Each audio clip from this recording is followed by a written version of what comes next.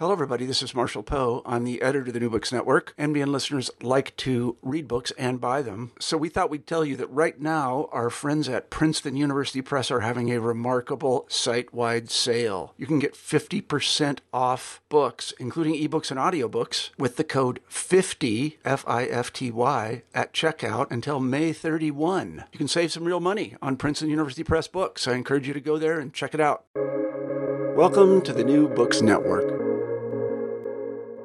Hello and welcome back to New Books Network, Science, Technology, and Society.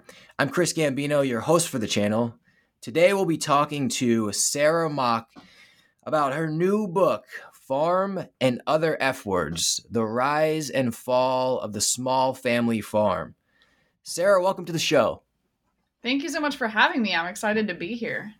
Yeah, your book was fantastic. All right, so I enjoyed it. Had a bunch of laughs, some heartfelt moments, definitely some anger that showed up with reading some of the stories you tell in here.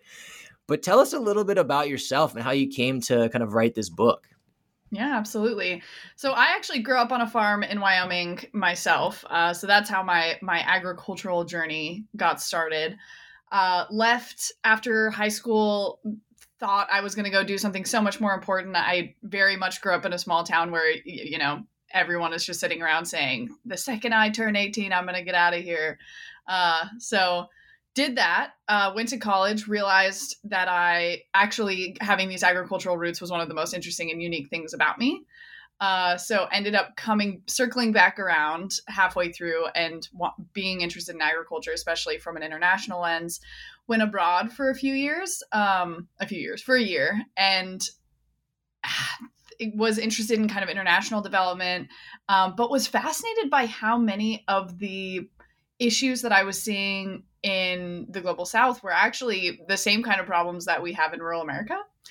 There was a lot of overlap and a lot of lessons to be learned there were a lot of things that I saw that I was familiar with from where I grew up. And I was like, oh, wow, there's solutions in this part of the world to these problems. We don't use them at home, though. So ended up coming back, spent a couple years in Silicon Valley thinking, maybe tech was the solution, very starry-eyed about startups and all the things that tech was going to do to save the world. Very quickly got that beat out of me by, some good 90, 100-hour work weeks and just being very overwhelmed by that lifestyle. And somehow made the leap from there to journalism reporting, came to Washington during the Trump administration to report on the USDA, Congress, and the White House, thinking that journalism was going to be chill relative to the startup life, but it turns out that is not true. Reporting, also very demanding, but in a very different way, in a way that I had a lot of fun with. It was funny to be back. One of my first jobs out of high school was at the USDA, and then to be back working inside the USDA building here in Washington was fascinating to see just how many challenges that organization faces to do anything really at all, period. Especially under the Trump administration, it was very understaffed. But yeah, 3 years or so at RFD TV, the national broadcast network that I worked for. And then I took the leap into freelance and have been a freelance reporter for the last almost 2 years, which feel like about a decade and a half with the pandemic. But spent some of my downtime while we were stuck inside getting back to this book that I actually started originally in 2016, 2017 in there. And finished it up during the pandemic when I was sure I was not going to miss anything being home all the time working on the book. And yeah, it was a fun, it's definitely started out being a very different book than it ended up being. When I first pitched it in 2016, 2017, it was a very different idea. And it's basically just the harder I tried to write that first book I pitched, the more I realized that I had some things very wrong. I was wrong about some of the ideas I had.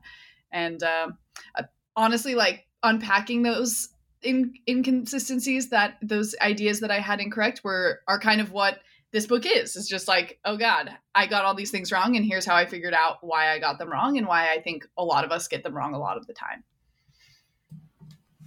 Yeah, I think the book is fantastic in terms of kind of the balanced and blend of truth with regard to agriculture. I really appreciated the way that you didn't hold back, but you definitely gave a lot of the nuances that get missed when you have the polarized conversation. And so to kind of stem from the thesis of the book, which I hope I saw correctly, you asked this question in the beginning, kind of what exactly do we mean by a good farm? And you're on this mission to figure out what is this good farm that we envision and we talk about and maybe feel all the feels about, but what is it really? And so you got to have this notion of, is it size, is it wealth, income, age of farmer, age of farm, and you go through all of these and more to kind of figure it out. And so tell us a little bit about kind of that journey and some of the things you've discovered along the way of like, what is it, and maybe where do we get it wrong?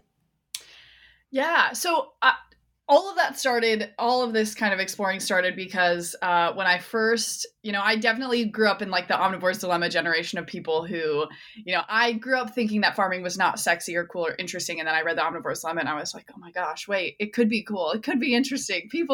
I could have a legitimate career doing this work. And I met a lot of young people who had returned to the farm or who had gotten into agriculture after reading that sort of thing. And just the number of them that I've seen go out of business in the last 10 years, start and go out of business in the span of 10 years is just, it's most of them. Or their business has changed so radically in the span of 10 years that it's basically like it's become a hobby or it's become kind of a side project or, it has become a nonprofit. Any number of different kind of routes to having a big dream of creating a farm business and inevitably over a relatively short period of time, it just like completely falling apart. At the same time, I knew all these older established farmers who were in a lot of ways like not capturing the ideal that these young farmers were, but who were doing quite well, very well, I would say, and the original book that I pitched was like, these young farmers have all these things we want. They're environmentally minded. They're community focused. They care about feeding people. They want to revitalize rural America. They want to take care of they care about health and environmental health and all these things. And then there's these old farmers. And if there's some way to like make them mesh to teach these young farmers, whatever the lessons that these older farmers have learned is, then maybe we could create some stability for young farmers. And I could stop watching all of my friends basically just go and run themselves ragged on a farm. And then inevitably when they're 50, go back to, I don't know, whatever they were doing before because they inevitably failed. So started diving into what that is, spent a lot of time with a farmer who's in the book, J.N. Mills, who farms in Virginia, like 2 years hanging around, being annoying and just like coming to his farm, and he would like drive me around and show me things and talk to me about stuff. And basically just like the harder I looked, the more I realized that like, in a lot of ways, his farm is not what we think of as a good farm. It's 5,000 acres of commodity grains.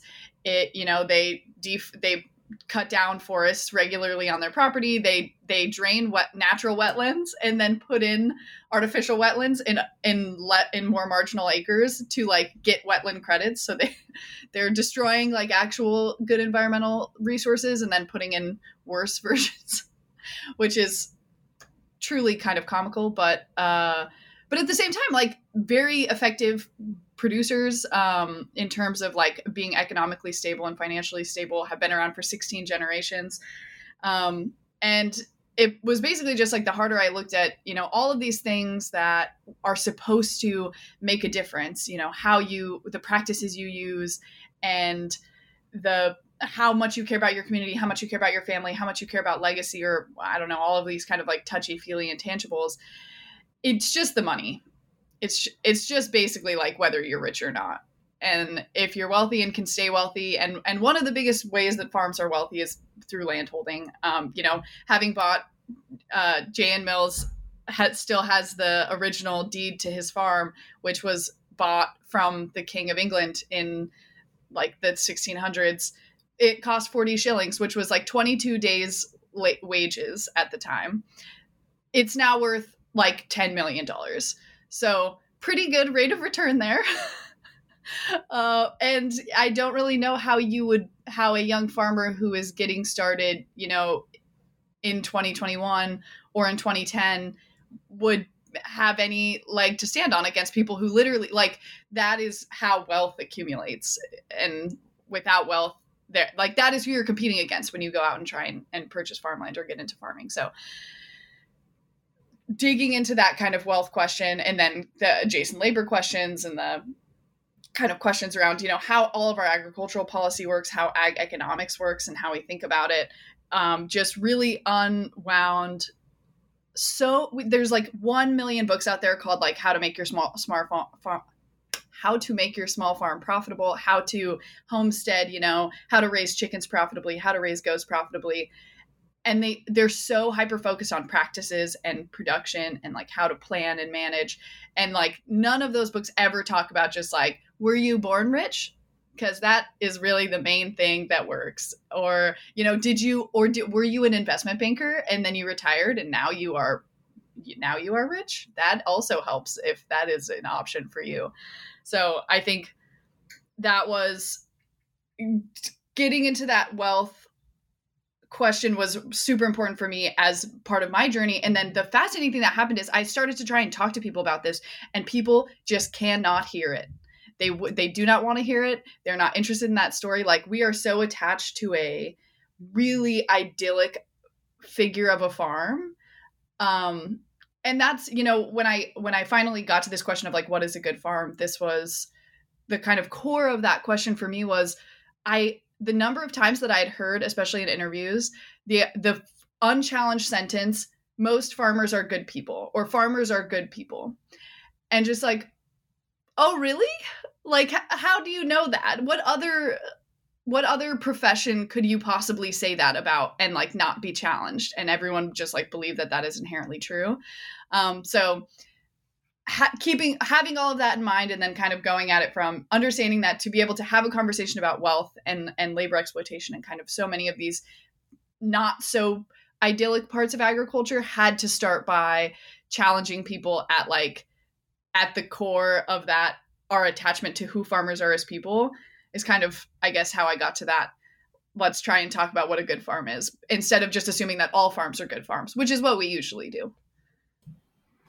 Yeah, and you mentioned these books, and I've got the John Jevons book here, How to Grow More Vegetables, Fruits, Nuts, and other things, right? And I've opened it, I used it. It does all the things. It tells you what season, all the planting knowledge. But you're right. I mean, it comes down. You make a really good case, presenting USDA NASS data and a whole bunch of other examples that there's more to the story, and it's not even just this notion of wealth. Or you talk explicitly about the notion of being cash, like the cash conversation versus the wealth, and you come back to this notion of like the early McDonald's conversation. And so talk a little bit more about how you got to and how people discussed and I appreciate you bringing it up. Like, people don't want to talk about it, but so talk a little bit more about how your experience engaging people with the notion that cash poor versus kind of how this idea of real estate.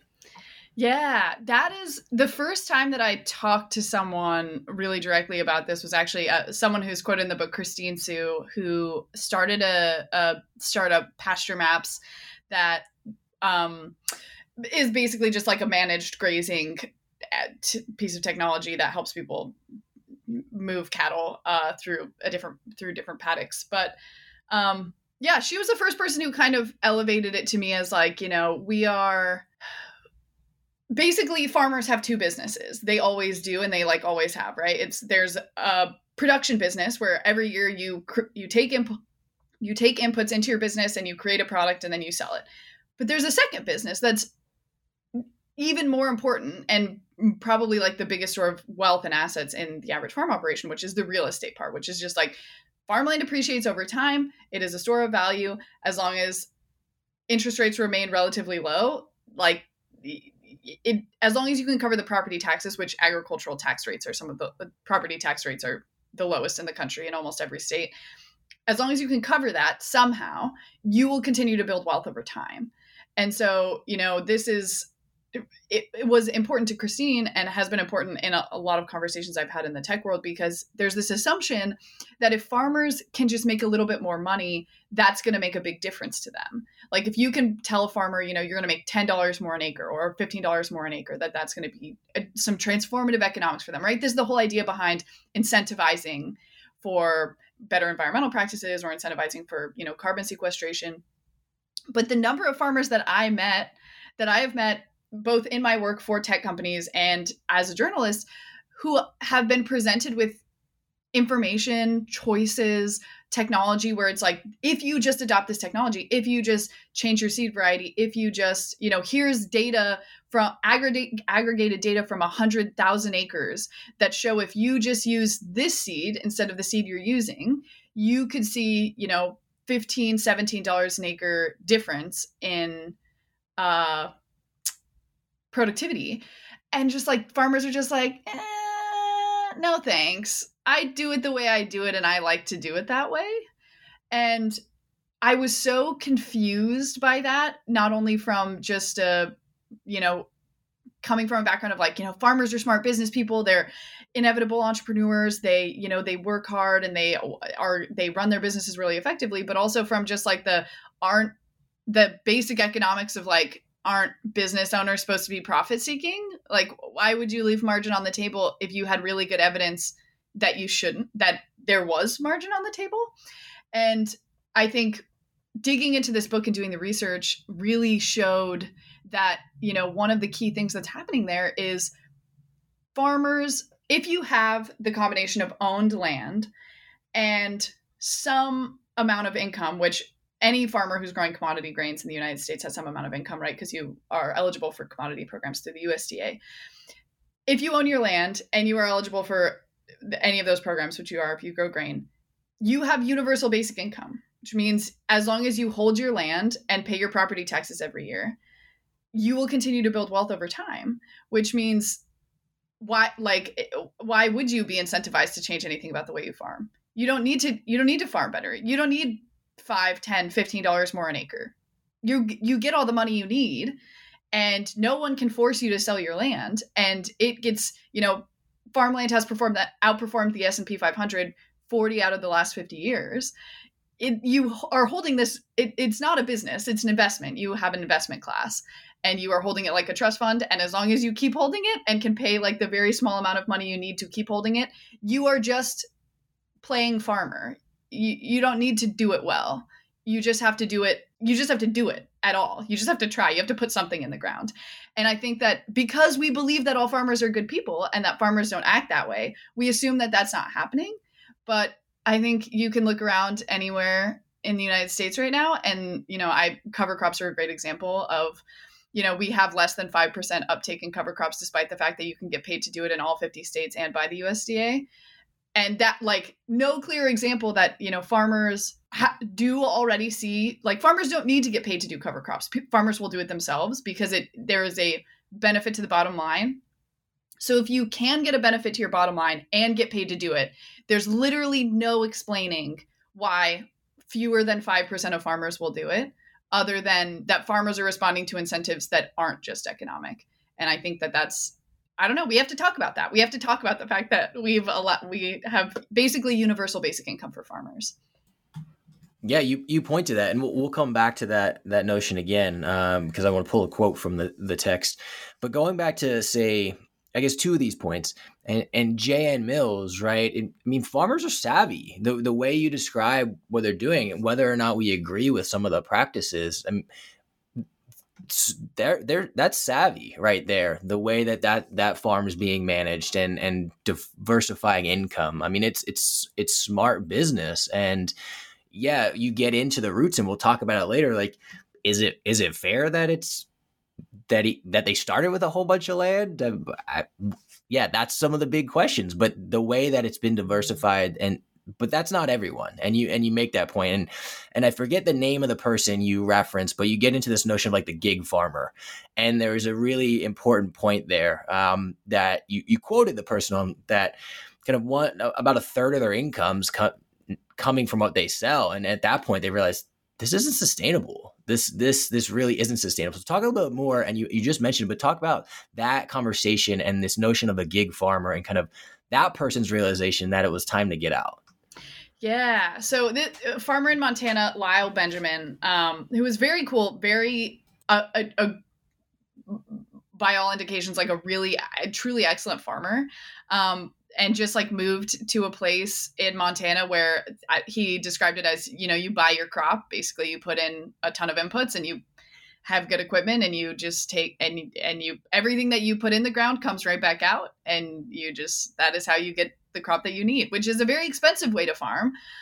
He found out, and the difference between the way he was farming and the way his neighbors were farming is that he had to cover a land rent.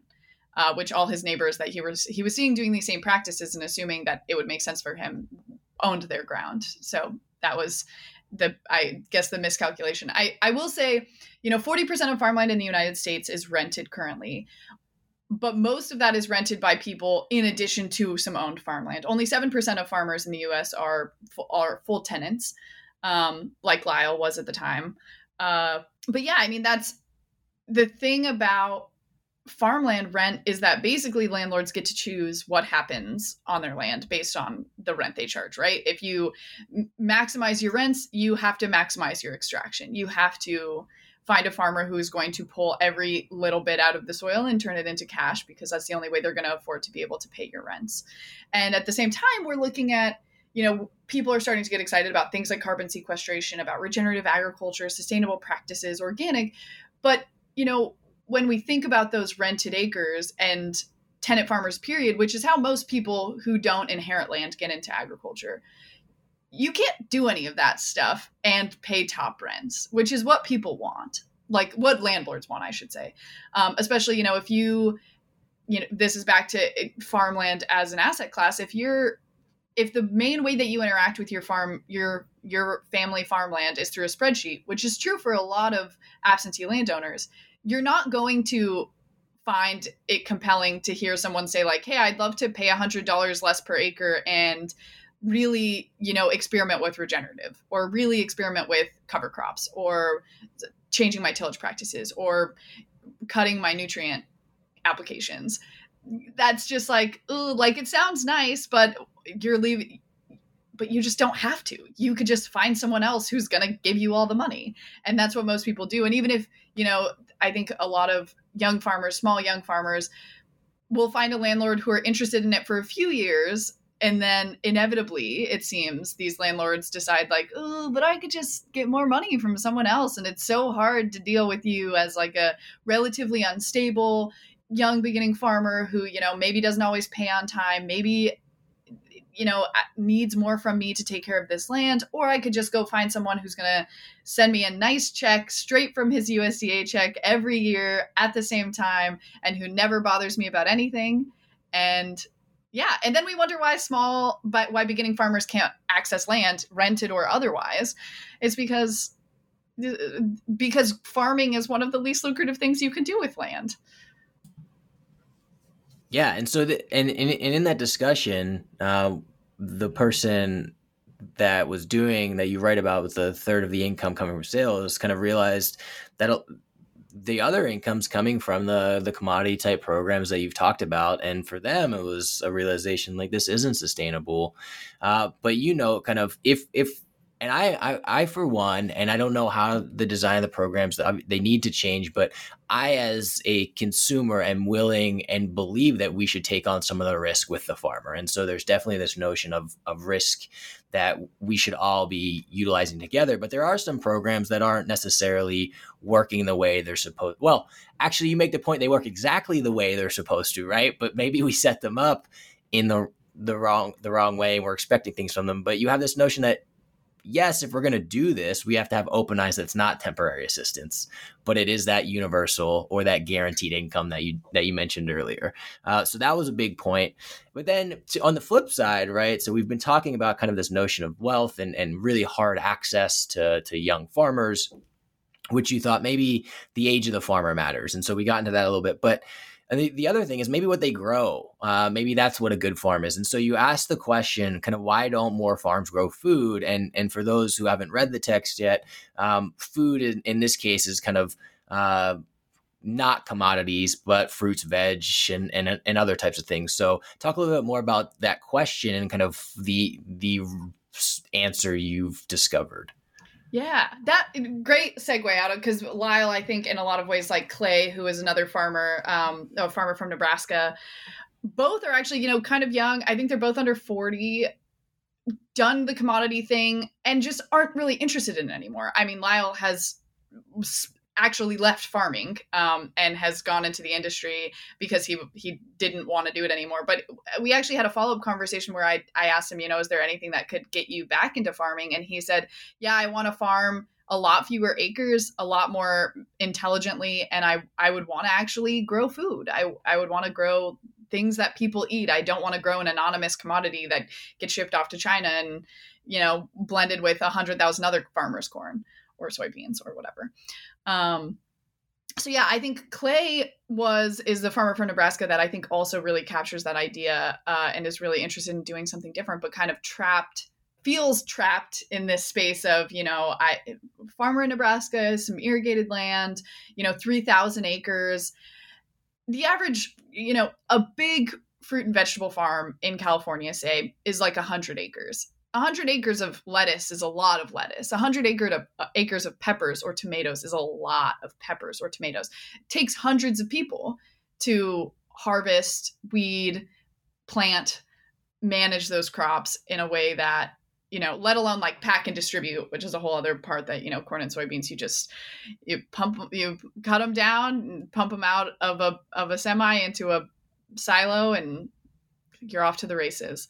But, I think, and that for a farmer like Clay, young, progressive, interested in farming in a very different way, I think, which is part of the thing of this whole story that gives me hope is that, he is kind of the poster child for young farmers who have moved beyond what I think a lot of older farmers have, farmers who survived the 1980s basically came out with like one lesson, one rule of thumb. I have to own it. Like, debt is the enemy.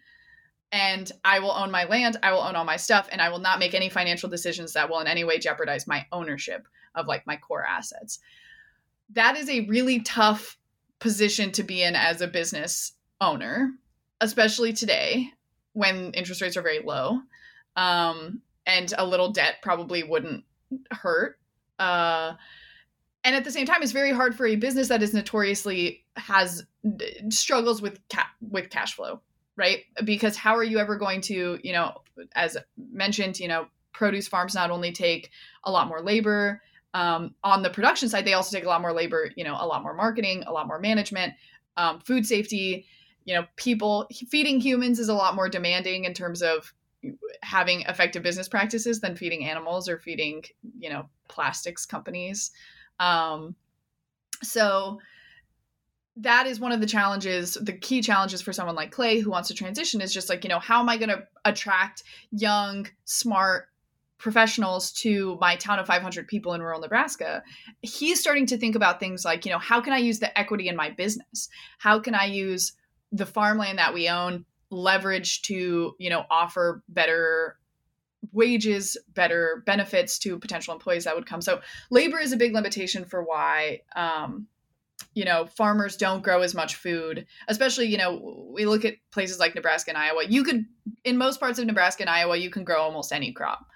I think we have this idea in our minds that only corn grows in Iowa. And like, if you want fresh fruits or vegetables, that only grows in California or the Pacific Northwest. Like, that's just not true. Iowa, you could grow basically anything in Iowa. And even in places where you can't grow as many things, we have pretty cheap greenhouse technology that could really go a long way for season extension. So the other part of that whole equation is just about land, quantity of land. Basically, we're back to, for farmland to be farmland, you have to farm it. And farmland, a lot of farmers would struggle to keep as much land as they do if they didn't get subsidized taxes, basically if they didn't pay an agricultural tax rate. So part of the problem is that when you own 3,000 acres, like Clay does in Nebraska, you need to farm all 3,000 acres. You need to have them in agricultural production, because if you don't, then suddenly you have to pay some other kind of tax on them. Maybe you put them, you could turn them over into some kind of wilderness or wildland, but then you're paying just like regular, you just own that. So you either have to sell it, probably to get the money to do all the work of transitioning to some other crop, especially a food crop, because that also takes a ton of investment. And then you'd end up with like 50, 100 acres of a fruit or vegetable farm, which could be great. But at the same time, your family has spent 3 generations owning this land. This is the investment that they made. This is what you were doing. This is what farming was about, right? Like, we really love, it's very heartwarming to hear a farmer say, I do what I do for my children. But let's remember that, like, that's not what business is usually. Like, you don't build businesses for your children. You build businesses to like to create jobs, to have a place in your community, to like get things done, to deliver products. You make investments for your children. And so, like, if your farm is an investment class, great, let's call it that. And let's stop treating it like a business and giving it all of the benefits and, exemptions that we offer to businesses. But if we want to treat it like a business, it should probably be less about how your children are going to have it and more about, like, is it profitable? Is it effective? Is it delivering good products? Do people like the products? Are they safe? Is there a market for them? Is there an opportunity? Are you able to grow? Are you able to create jobs? Are your jobs safe? Etc. Yeah, I appreciate you making the point. And the question is an important one to ask, because often you just see that there's land, they're farmers, why can't they just switch? And you note a bunch of issues, big ones being infrastructure. The infrastructure is different. Labor is a big one. And then markets, right? It's easy, you note in the book, you've got the silos set up where you kind of know where you're going and taking it. The prices, whether or not you agree with the prices, but you at least know, versus when you get into kind of fruit, veg, and that produce, you've got to develop this. And that's a hard thing. And that's a whole nother part of the business. And you note from a lot of times in the book that people want to just be on the ground doing it. The work that they enjoy isn't the work of creating the market. Yes. They enjoy being in the combine. They enjoy being on the ground. They enjoy scouting their plants, their crops. So there is issues. And so it's not as simple as like, why don't they just transition? So I appreciate you making those points. And like I said in the beginning, I think that's one of the best things you do in this book is that it's a blended truth. There are things that are definitely issues with the system as set up. But you also let people know, like, hey, it was designed to be this way. Now let's continue on with kind of one of the quotes, and you kind of go back and forth with whether or not you agree with it. But the quote about, and I forget who you pull it from, but rich farmers grow food for poor people and poor farmers grow food for rich people. I found that to be like a very insightful idea. Often when you think about kind of the elitism in some of the newer food system conversation. Yeah, no, totally. Especially, this ties really well into the whole conversation around farmers markets, because I think that is one of the places where people go and develop and solidify their ideas about who farmers are as people. You go to your local farmers market and you pay like $5 for a bunch of radishes. And yet you're like, but these farmers are poor. Like, what's wrong? Like, what's happened? How can I pay so much here? And then, so I guess if these farmers who are making $5 for a bunch of radish when I could buy them at, Safeway for $1.50, those farmers must be crazy poor if these farmers are poor. But the reality is, like, no, most farmers who sell to at the scale of grocery store doing great. That's if you are big enough and effective enough to have a good purchasing relationship with a grocery store, it's probably because you run a pretty effective business. Which I think there's so much to that quote, and I'm torn about how much I believe it always. And, because I think I go out as I'm like out in the world, I very much rub up against different ways that could be interpreted. But yeah, I think the straightforward way to think of it is like, we look at someone like Jan Mills who grows corn and soybeans, or Clay who grows corn and soybeans. And we're like, yeah, that's high fructose corn syrup. That's cheap meat. That's like your McDonald's hamburger patty or your chicken nuggets. And they're both doing very well. They're, they have good salaries. They're growing wealth every year. They're growing their business. They're buying acres. They're doing great. And then we look at other people I talked to in the book, Georgie Smith, even folks like Sapsucker Farms, which is probably the most effective, the most well-run smaller farm in the book. And they're like just barely getting by. And you're like, how are these people, selling these relatively high value products and just not making it work? And, part of the answer to that is scale. Like we live in a world where scale matters, and you're competing in the grocery store against people with real scale, and at the end of the day people have some flexibility on their food budget, but it's hard to both charge a really high price and make it super inconvenient, which is what farmers markets are. Like usually people can do one or the other. Like I'm happy to pay $40 for Harry and David to send me like 12 pears. But that's super convenient, right? I just like go to the website and I put it in, then it shows up at my door and they're wrapped in gold and it's glorious. Again, all like Harry and David, Cuties, Clementines, and Palm Wonderful, the wonderful company, Palm Wonderful. They also do like pecans and other nuts. Great examples of the fact that you can definitely become a billionaire growing food. Like you do not have to be, there's no such thing as like farming makes you poor. There are lots of people who have gotten rich farming. And I also hear that people say like, you can't brand food, that like food is like too basic a commodity to like have a branded version. Well, there's no more basic of a commodity than oil and gas, and all of the gas stations are branded. So I think that's one good indication that that's not true. And then also, yeah, like go to your grocery store. People think that Cuties are like a type of fruit. It's a clementine. It's a brand that you just have. It's become synonymous, right? It's like a Q-tip or a Kleenex. So, we live in a world where we've just become so attached to the idea of small family farms that we like maybe don't want that to be true or don't want to acknowledge that it's true. But the reality is that successful farm businesses exist. They often don't look like farms. They look like food companies, but that doesn't mean that they aren't farms. It's just like, in the same way that like Levi Jeans is a jean company and not a denim fabric company, you focus on the thing. Successful businesses focus on the thing that people actually buy, not on like the most basic form of it. So yeah, I think all of that to say, I think there is some real cognitive dissonance, especially for people who do the farmers market thing, do the CSA thing, spend a lot of money on their food and think that is like an act of charity, they are doing that to like help the poor beleaguered farmer. But in a lot of cases, it's actually just like, you may be buying from a hobby farm. You may be buying from like a retirement farm. You may be like, there's something more complicated and nuanced going on there. And I'll say, Nate Story, another expert in the book, talks about, he started a company believing that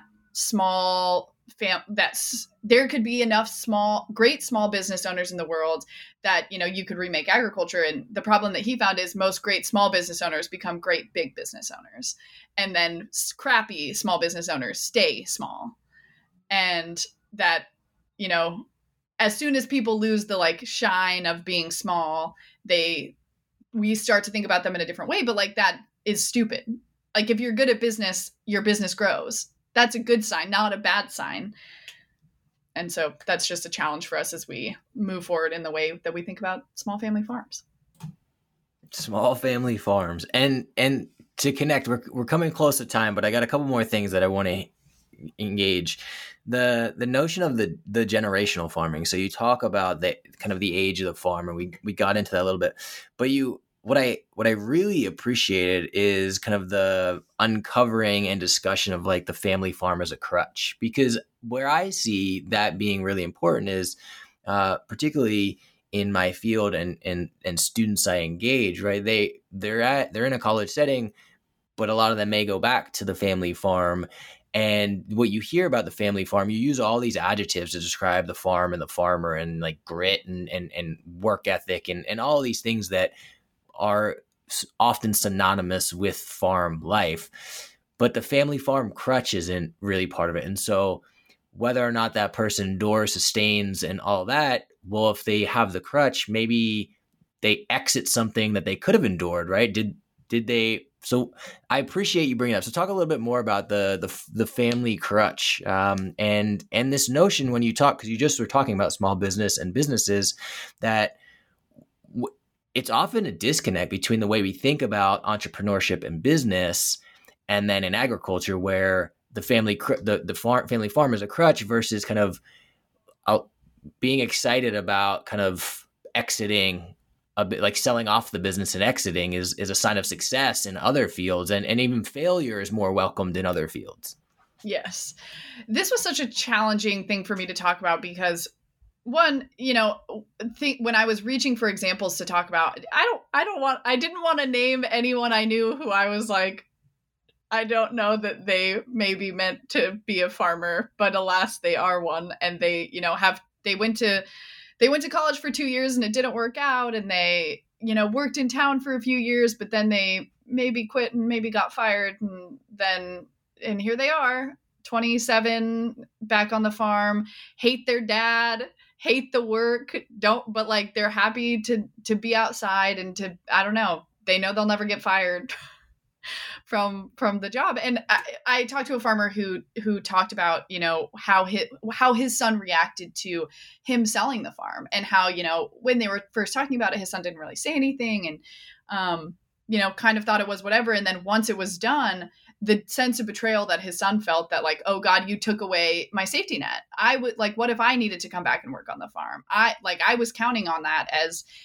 that being a thing that I could do. And in a lot of ways, I think his dad was glad to have taken it away, that he didn't want his son to come back to a life that for him was very hard and very discouraging and, not worth it for, having survived the 80s and a number of other things. But yeah, it is, there's not enough competitiveness. I talk about this in two other ways, the fact that there's no license to farm. There is no test.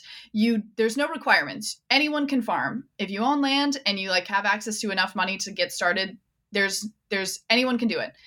Not a lot of other fields where that is true. You need more, right? In most states, you need more licensing to become a beautician than you need to become a police officer. And you definitely need more training to become a police officer than you need to become a farmer.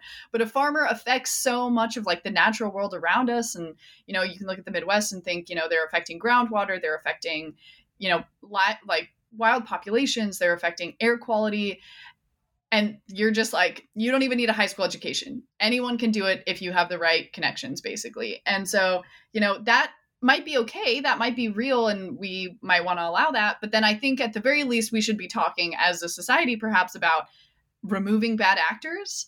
There's like this assumption that the free market does that if you're bad enough at farming, you're going to go out of business. No, that's not true. Like, we know that that's not true, because we know that as long as you can make your property tax payments and you own some land, like you're going to continue basically forever.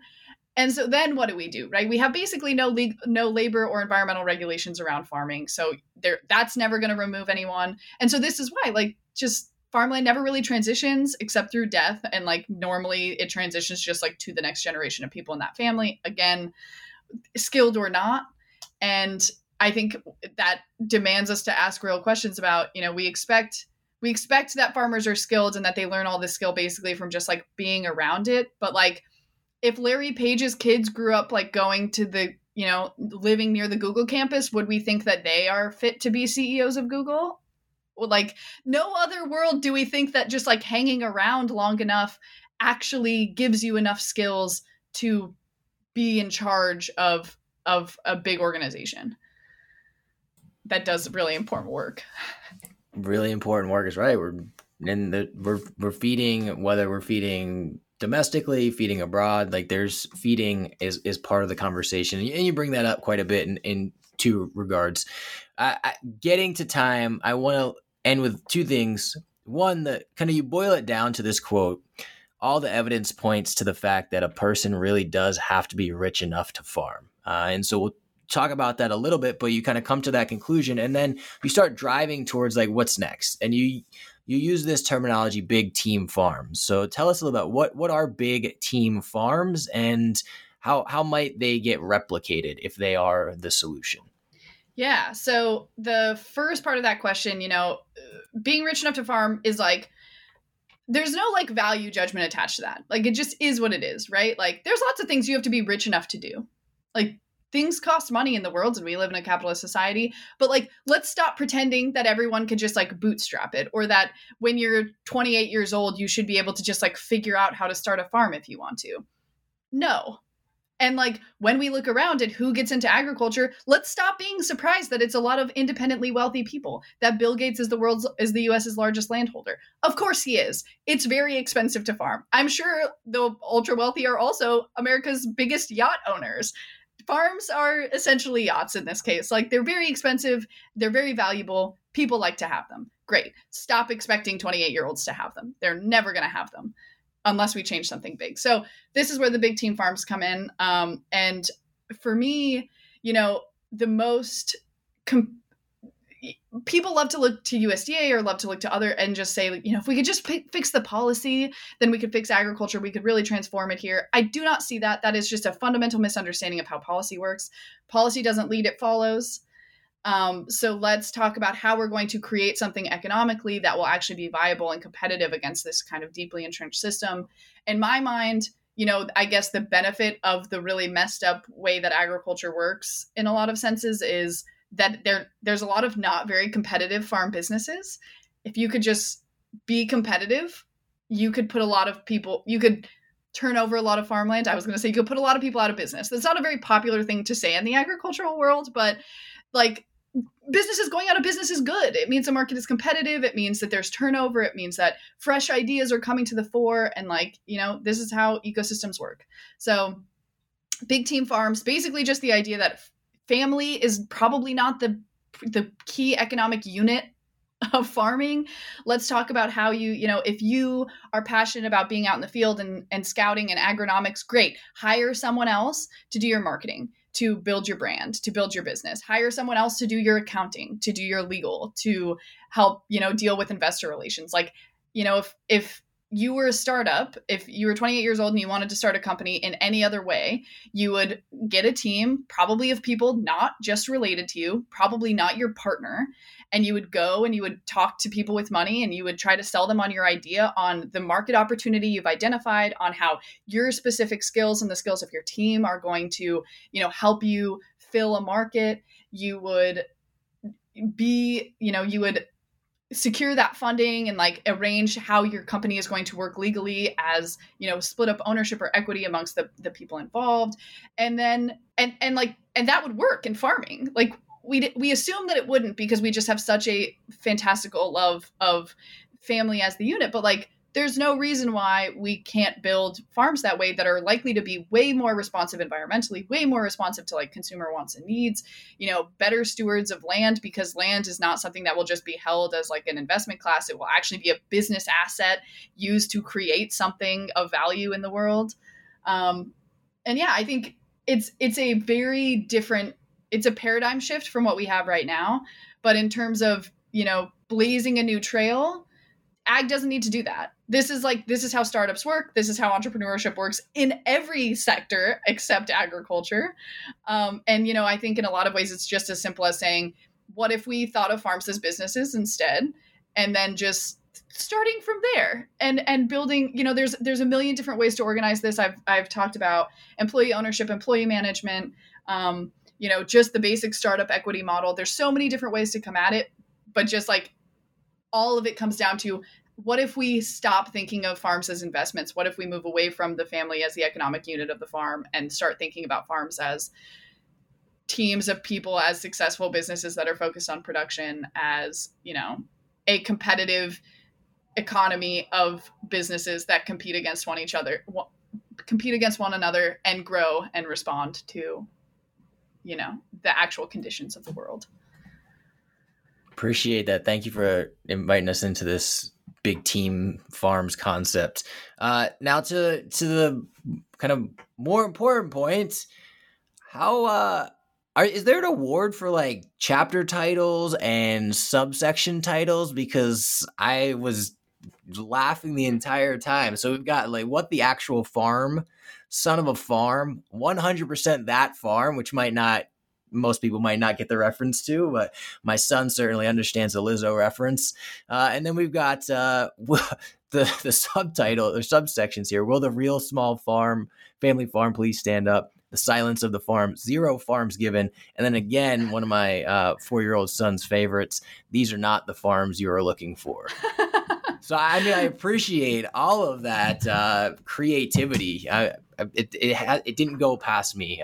So I appreciate that. And if there's an award out there, let me know, because I will gladly nominate you for best chapter titles and subsection titles. Well, thank you. It was fun to write them. And then also I was just like, it's such a downer at times that I was like, people will need something to latch on to get them out of this. And I did, and hopefully other people do as well. We're coming to the time, so I really appreciate you joining us, Sarah. Thank you so much for joining the channel, bringing your book on, and letting us talk a little about it. Please feel free to pick the book up. You can get it at multiple locations. If you want to send people to a specific location, let me know. I think we can link it. You can even reference it here on the podcast. But again, thank you so much. Yeah, thanks for having me. This was so fun.